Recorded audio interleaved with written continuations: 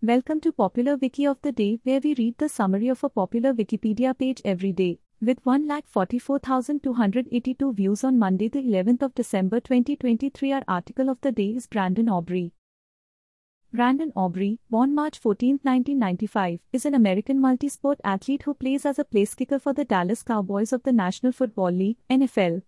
He has played professional soccer as a defender. In 2017, he was drafted by Toronto FC of Major League Soccer and played for the club's reserve team before moving to Bethlehem Steel FC.